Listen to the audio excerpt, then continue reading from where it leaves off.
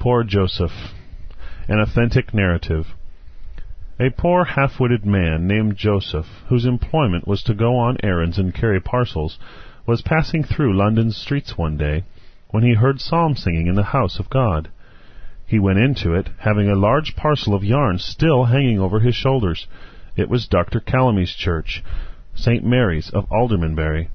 A very well-dressed audience surrounded the doctor as he read his text from 1 Timothy 1:15. "This is a faithful saying, and worthy of all acceptation, that Christ Jesus came into the world to save sinners, of whom I am chief." From this text he preached in the clearest manner the ancient and apostolic gospel, the contents of this faithful saying, namely, that there is eternal salvation for the vilest of sinners, solely through the worthiness of Jesus Christ, the God that made all things. "Not many rich, not many noble are called by this doctrine," says the apostle, "but God hath chosen the weak things of this world to confound the things that are mighty." While the elegant part of the congregation perhaps listlessly heard this doctrine, and if they were struck with anything, it might be only with some brilliant expression or well-turned period, Joseph, in rags, gazing with astonishment, never took his eyes from the preacher, but drank in with eagerness all he said, and trudging homeward was heard thus muttering to himself, "Joseph never heard this before. Christ Jesus, the God who made all things, came into the world to save sinners like Joseph, and this is true, and it is a faithful saying." Not long after this, Joseph was seized with a fever, and was dangerously ill. As he tossed upon his bed, his constant language was, "Joseph is the chief of sinners, but Jesus Christ came into the world to save sinners, and Joseph loves him for this." His neighbors who came to see him wondered on hearing him always dwell on this, and only this. Some of them addressed him in the following manner: "But what say you of your own heart, Joseph? Is there no token for good about it? No saving change there? Have you closed with Christ by acting faith upon him?" "Ah, no," said he, "Joseph can act nothing. Joseph has nothing to say for himself but that he is the chief of sinners. Yet seeing that it is a faithful saying that Jesus, he who made all things, came into the world to save sinners, why may not Joseph after all be saved?" One man, finding out where he heard this doctrine on which he dwelt uniformly and with so much delight, went and asked Dr. Calamy to come and visit him. He came, but Joseph was now very weak, and had not spoken for some time, and though told of the doctor's arrival, he took no notice of him. But when the doctor began to speak to him, as soon as he heard the sound of his voice, he instantly sprang upon his elbows, and seizing him by his hands, exclaimed as loud as he could with his now feeble and trembling voice, "Oh, sir, you are the friend of the Lord Jesus, whom I heard speak so well of him. Joseph is the chief of sinners, but it is a faithful saying that Jesus Christ, the God who made all things, came into the world to save sinners. And why not Joseph?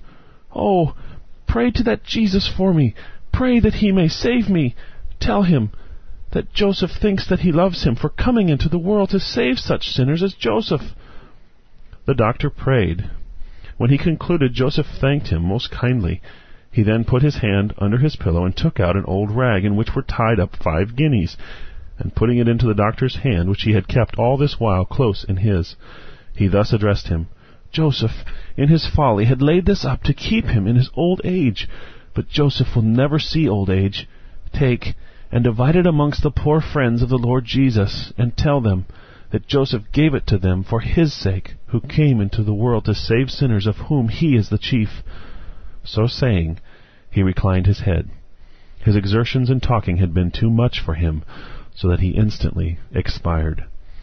Dr. Calamy left this scene, but not without shedding tears over Joseph, and used to tell this little story with much feeling, as one of the most affecting occurrences he ever met with. It naturally suggests the following observations. First, let us notice the foundation of Joseph's belief. It was the great truth that the only Savior of sinners is God manifest in the flesh, which affected his heart and supported his confidence. Indeed, when a sinner is properly humbled under a sense of his sins, he will feel convinced that none but a divine and almighty Redeemer can possibly save him. Hence his trembling heart will turn to Christ as God over all, blessed forever, and viewing the infinite value of his sacrifice on the cross, will believe and rejoice in him with joy unspeakable and full of glory. On this firm foundation the soul of the penitent will rest secure, because his blood cleanseth from all sin. He ever lives to make intercession for those who believe on him, and they shall never perish, neither shall any man pluck them out of his hands. Secondly, the gospel produces love to God and his people. Joseph had received the word not as the word of men, but as it is in truth, the word of God, and it wrought effectually on his believing it. He manifested that a saving change had been wrought in his heart, of which he gave no small evidence in admitting that Joseph had nothing to say of himself. He experienced the truth of the apostles' assertion, "We love him, because he first loved us." "Oh, pray," said he, "to that Jesus for me, pray that he may save me. Tell him that Joseph thinks that he loves him for coming into the world to save such poor sinners as Joseph." Whatever may be said about loving God for what he is in himself, it was a sense of the love of Christ manifested in saving sinners that first attracted his attention, drew forth his warmest affections, and occupied all his thoughts. Thus it is with every sinner saved by grace. A sense of the love of Christ shed abroad in the heart by the Holy Spirit infallibly produces love, and this is shown by universal obedience to the will of God, and studying to adorn the doctrine of God by a life and conversation becoming the gospel. Joseph could not now manifest his love to God in this way, but he does it by showing love to people, and that because they were the friends of Jesus. When he heard Dr. Calamy's voice, he exclaimed, "Oh, sir, you are the friend of the Lord Jesus, whom I heard speak so well of him, and whom I love for what you said of him." And to this profession of love he added a substantial proof in giving to the poor friends of Jesus all he possessed in the world. Thirdly, the gospel is sufficient to support the mind in the immediate prospect of death. Joseph did not comfort himself with the thought that he was no worse than his neighbors, and therefore, as God was merciful, he would be safe enough. The atonement of Christ was the only and exclusive ground of his hope and confidence in the view of death, judgment, and eternity. Being justified by faith, he had peace with God through the Lord Jesus Christ, and rejoiced in hope of the glory of God. Death is a subject of the greatest importance. It is appointed unto man once to die, but after death the judgment. Think of this, ye that forget God, and put far from you the thought of death. Remember that your breath is in your nostrils. Perhaps this very night your soul may be required of you, and what then would be your situation? Be entreated, then, to consider your ways, and flee for refuge to the hope set before you in the gospel. It still remains a faithful saying and worthy of all acceptation that Jesus Christ came into the world to save sinners, even the chief. Neither is there salvation in any other, for there is none other name under heaven given among men whereby we must be saved.